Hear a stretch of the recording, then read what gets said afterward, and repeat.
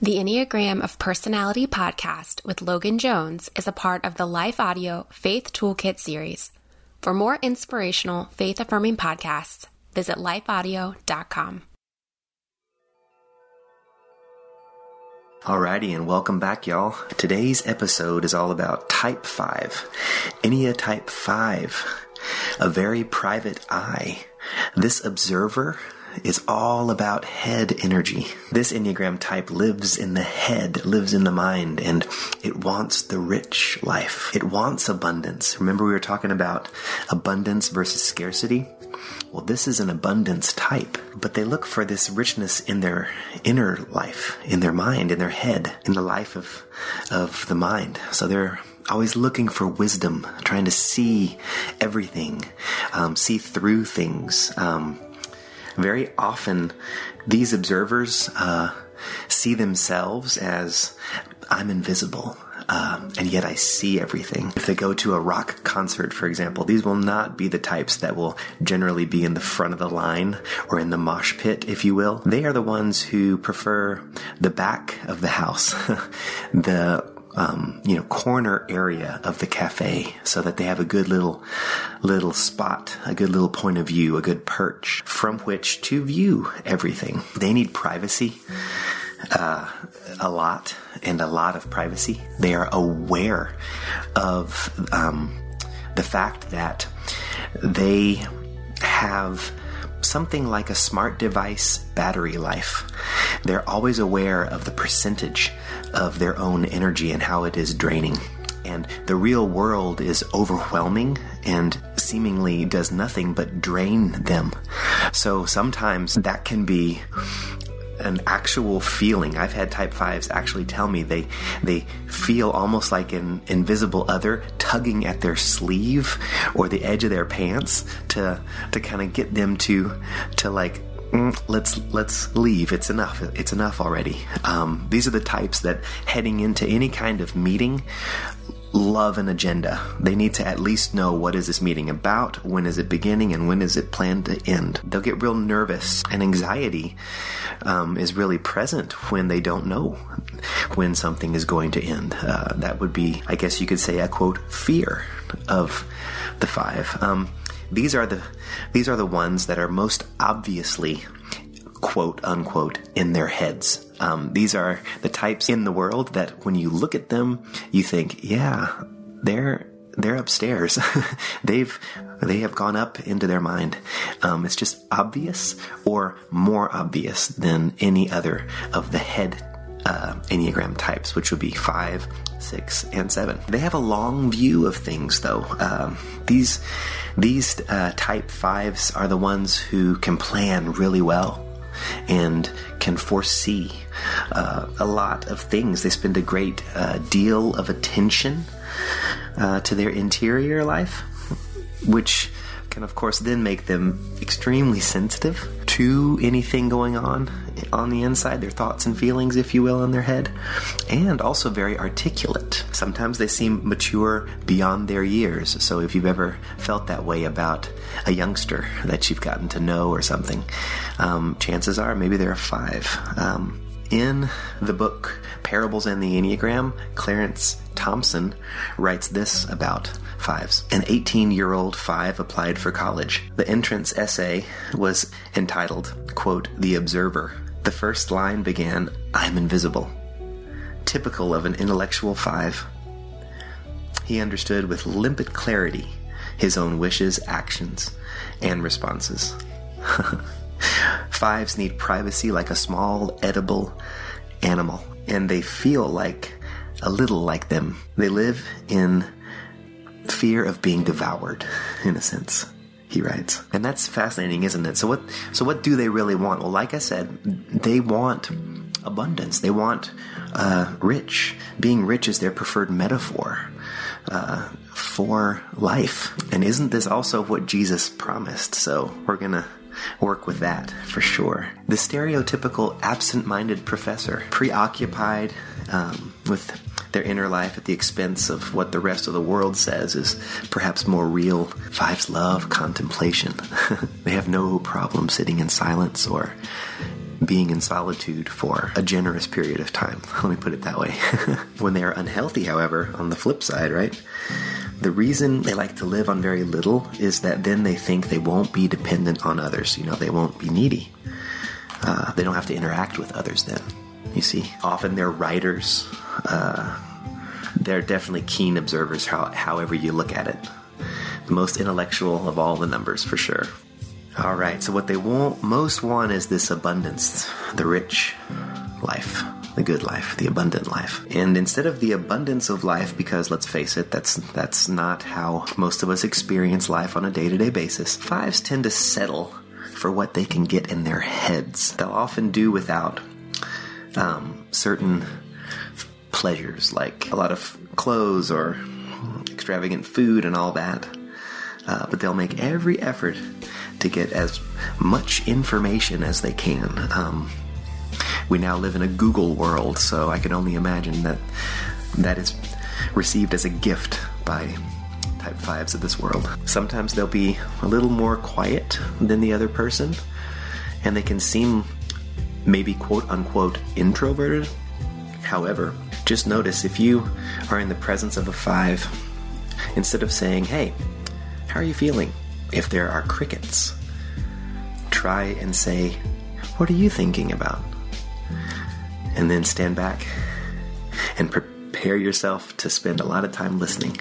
Or when 5s can get going on a topic of interest, boy, they know a lot. And they can usually have a hard time stopping once they're going in these certain topics that they know a whole lot about. Alright, so I hope that has made a lot of sense. The way I do types, as you know, is we're going to head over into a story. It's this amazing thing that instead of just being taught a type, catching a type is a better way of sort of understanding or standing under. Think of a waterfall. Understanding or standing under what type is all about. See, it's more subtle. It's about energy and about focus of attention and motivation. It's about those things more than behavior. So it's a little less obvious than, for example, Myers-Briggs personality typing, if you will. So we're going to head into a story for that reason. I hope you catch the type in this story. But right before we do, let me say just a few more words about type 5.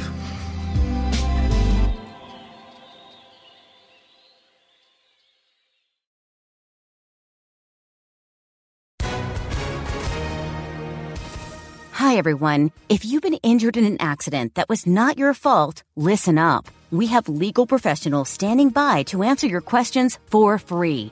Call now and find out if you have a case and how much it's potentially worth. Call 800-497-4410.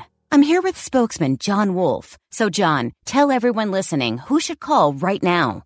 Well, Maria, first off, thank you for having me here. It's always nice to answer the listeners' questions.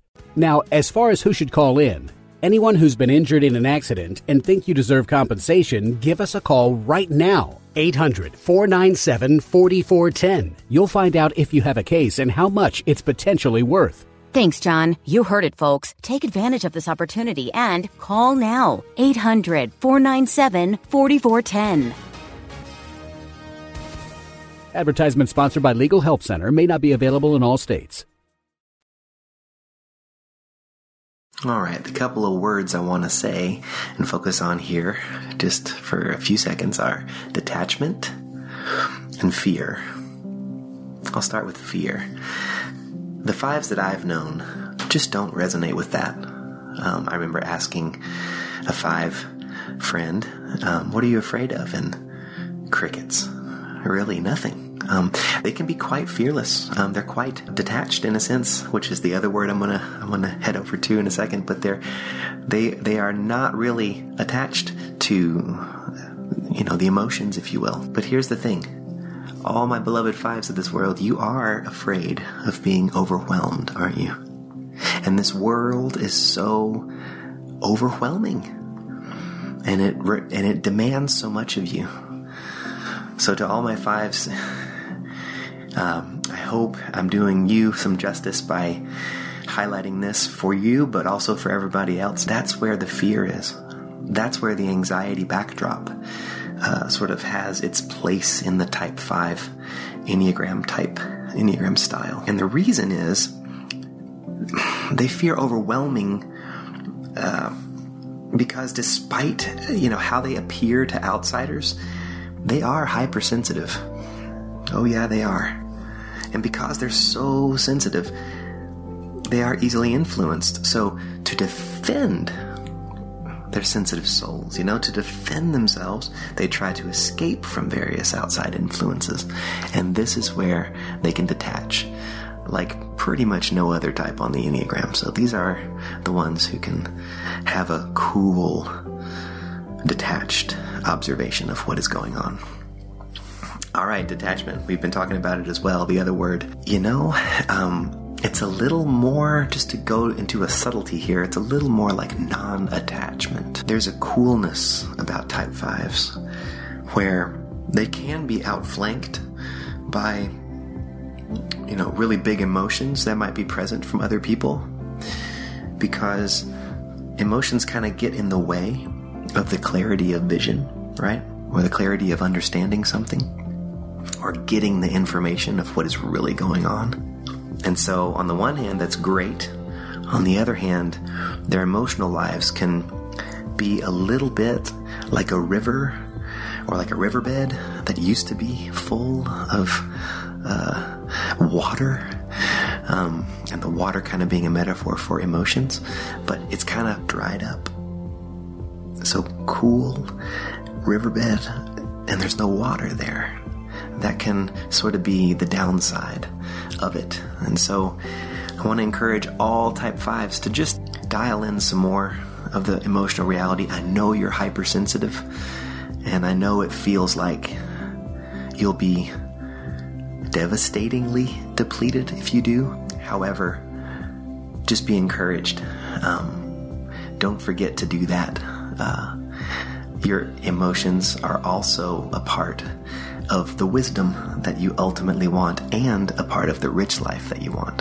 So, as we've been exploring in this series, Jesus uses parables to teach us about capital R reality, about this world that we live in, and about abundance, true abundance, the abundance of Creator God, Creator Spirit. And Jesus is constantly aware that the people that he is teaching are living with a different kind of economy in mind.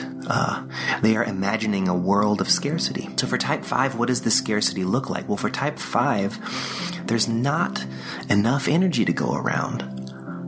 And if I give it away, I'll be depleted. There's nothing left. So, well, if I give away some ideas, for example, well, that's a renewable resource, right? Because it's just in my head. So I can give somebody ideas, and if they ask for it, and, I can be helpful that way. So they resort to a safer way of living in this economy, sort of adjusting to this economy of scarcity. Although they're not aware that that's what's happening. So Jesus, in his parables, speaking to type 5s, uses the imagination as the place where he wants to encourage those who are listening to his wisdom way of teaching to engage with him. He wants to meet them in their imagination, and he wants to share with them his truth and the way that he sees the world, which is a world of abundance, not scarcity. The most obvious words of Jesus here are, we could go to the Gospel according to Matthew chapter 6, verses 19 through 21. Do not lay up for yourselves treasures on earth, where moth and rust consume, and where thieves break in and steal. But lay up for yourselves treasures in heaven, where neither moth nor rust consumes, and where thieves do not break in and steal. For where your treasure is, there will your heart be also. Yeah, but you might think, type 5s of this world can get around that straight moral command of Jesus's to to live in the abundance, right? Not in a scarcity mode. They can do that really well by detaching and withdrawing from this struggle and living on little, right? Or just living on nothing but their interior life. See, the Enneagram Type 5 trance, if you will, is more conservative than acquisitive. So what Jesus does is he, of course, keeps on teaching. And what we find is we find him teaching a little later in the same gospel. This same teaching, right? But he teaches this parable in action. You're probably familiar with this, but this is the feeding of the 5,000. And this shall be our wake-up call to the Type 5 trance. All right, so here it is. Gospel according to Matthew, chapter 14, verses 13 through 21. Now, when Jesus heard this, he withdrew from there in a boat to a lonely place apart. But when the crowds heard it, they followed him on foot from the towns.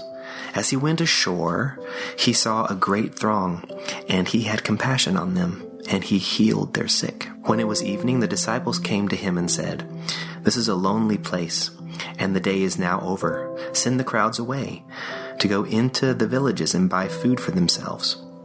Jesus said, "They need not go away. You give them something to eat." And they said to him, "We have only 5 loaves here, and 2 fish." And he said, "Bring them here to me." And then he ordered the crowds to sit down on the grass, and taking the 5 loaves and the 2 fish,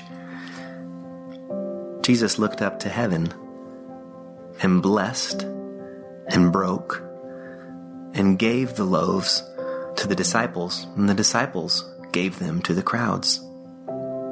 And they all ate and were satisfied. And they took up 12 baskets full of the broken pieces left over. And those who ate were about 5,000 men, besides women and children. You notice that? This parable is frequently presented as the multiplication of loaves, with Jesus the hero creating more bread and fish. But Jesus himself refused to turn stones into bread, remember? He did not come to furnish physical nourishment then or in this passage. A much better title, perhaps, for this parable would be the breaking of the bread. The first statement, "Now when he heard this," refers to the passage just before the parable, of course. After hearing of John's beheading, Jesus had gone out into the wilderness to grieve. And like a Type 5, he needed to be by himself in order to assimilate and deal with the tragedy within himself. But the crowds, the demands, just wouldn't leave him alone. This is how 5 feels about the world. This is how 5s feel pretty much all the time. Too many demands are made on them, and not allowed any time alone. Just like Jesus here is not allowed any time alone. So it is significant that Jesus handles it in this way. He's handling his inner grief by ministering to those who come to him. You know, the disciples, they come off rather poorly. They got that regular economy of scarcity going on, right? That's pretty obvious. Let's just send them away. You know, they're asking too much. We don't have enough. But Matthew records that they fed 5,000. And this wasn't even counting children or women. I mean, can you imagine? This is, they only counted the men. Women never bring children on journeys without also bringing food. Am I right? People always carried food with them, especially if they went any distance at all, So Clarence Thompson is reminding us here as well, what most likely happened is that out of the thousands of pockets and purses came their personal stash for the journey. Maybe some figs here, some bread there, the usual, portable fare. So what happens is exactly the contrary to the expectations and experience of Enneagram Type 5. Are you with me here? Wow, think about that. People share and everyone gets enough. No one's overwhelmed. There's even more left over. Remember, they took up 12 baskets of the broken pieces left over, it says. Whew. And fives of this world assume that wealth will be depleted by others. Resources will be depleted, and then we're just left without anything. The parable asserts that our individual poverty will be dissolved by the generosity of others, moved by Him looking to the heavens and blessing what he had, what they had, the disciples and Him, and then sharing. They did the same. And I'd love to invite you to see that in the abundance, this is still miraculous. This is a miracle. And notice He didn't command them, well, I know all y'all have food, so why don't y'all all just share and leave me alone? I need to go grieve.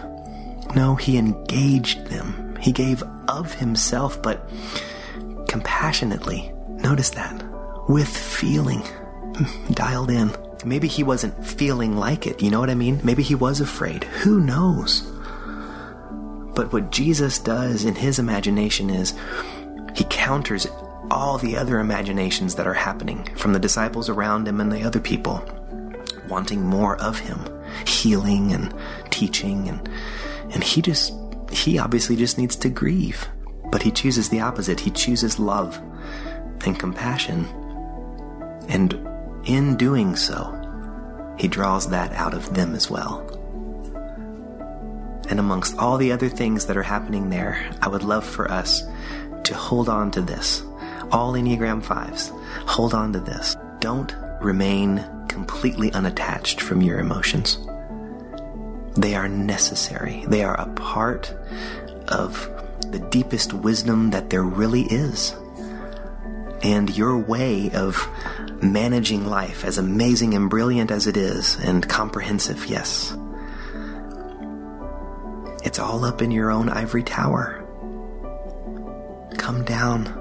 Meet us. Yes, you will be confronted with our emotions and everything.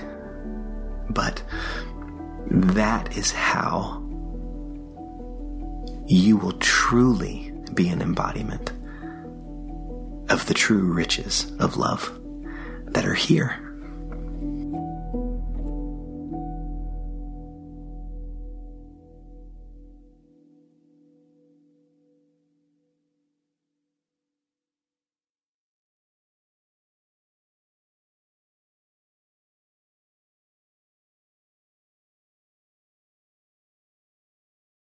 So what do we do with that, right?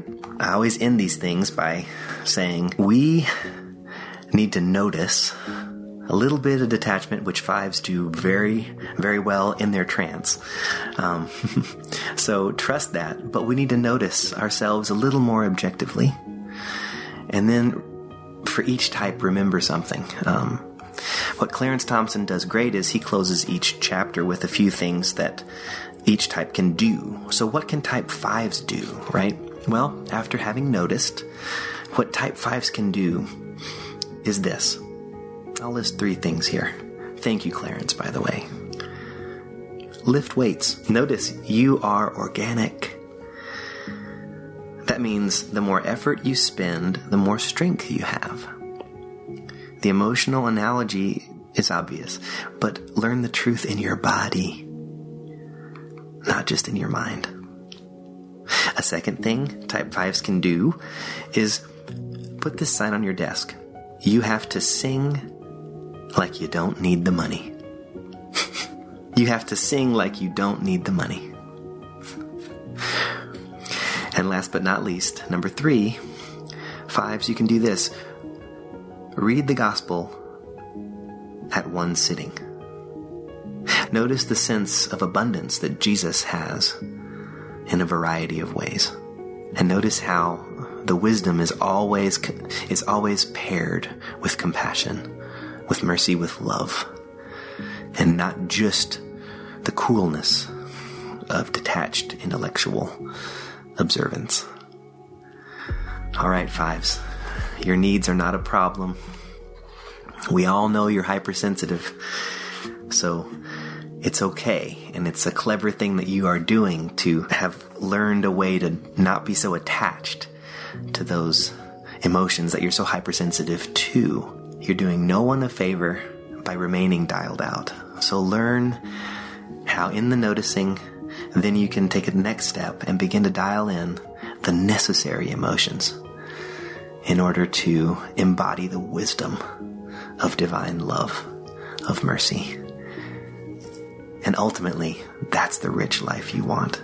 That's the abundance that you seek. And having that not just in your head, but in all the relationships and in your embodied life in this world, that's the strength. That's what you need.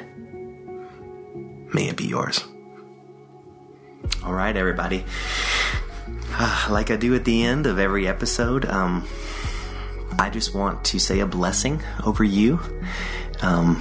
These are the words that my beloved pastor, Sammy Williams, who happens to be a type 5, I would love to close with the words that he closed every sermon, every Sunday with. May you live simply, love generously, speak truthfully, serve faithfully, and leave everything else to God. Go in peace.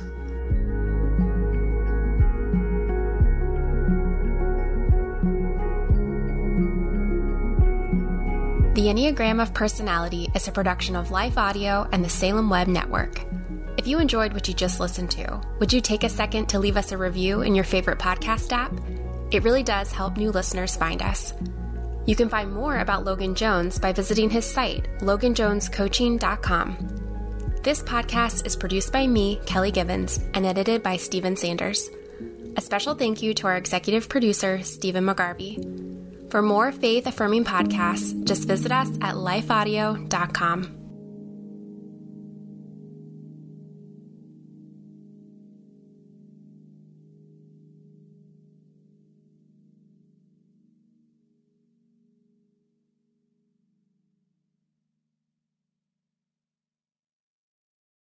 Hey everybody, I'm Dale. And I'm Tamara. And we're hosts of the Kainos Project podcast, where we help you tackle ancient Christian truths in everyday settings. The word kainos means new, and that's exactly what we want to do on our podcast. Bring something new from what is old in our faith. And on this show, you might hear us explore topics like what the Bible has to say about student loan forgiveness, discuss how the Satanic Temple affects our view of religious liberty in America, or even question why is it that so many people are having rapture anxiety. To learn more about the podcast, go to lifeaudio.com.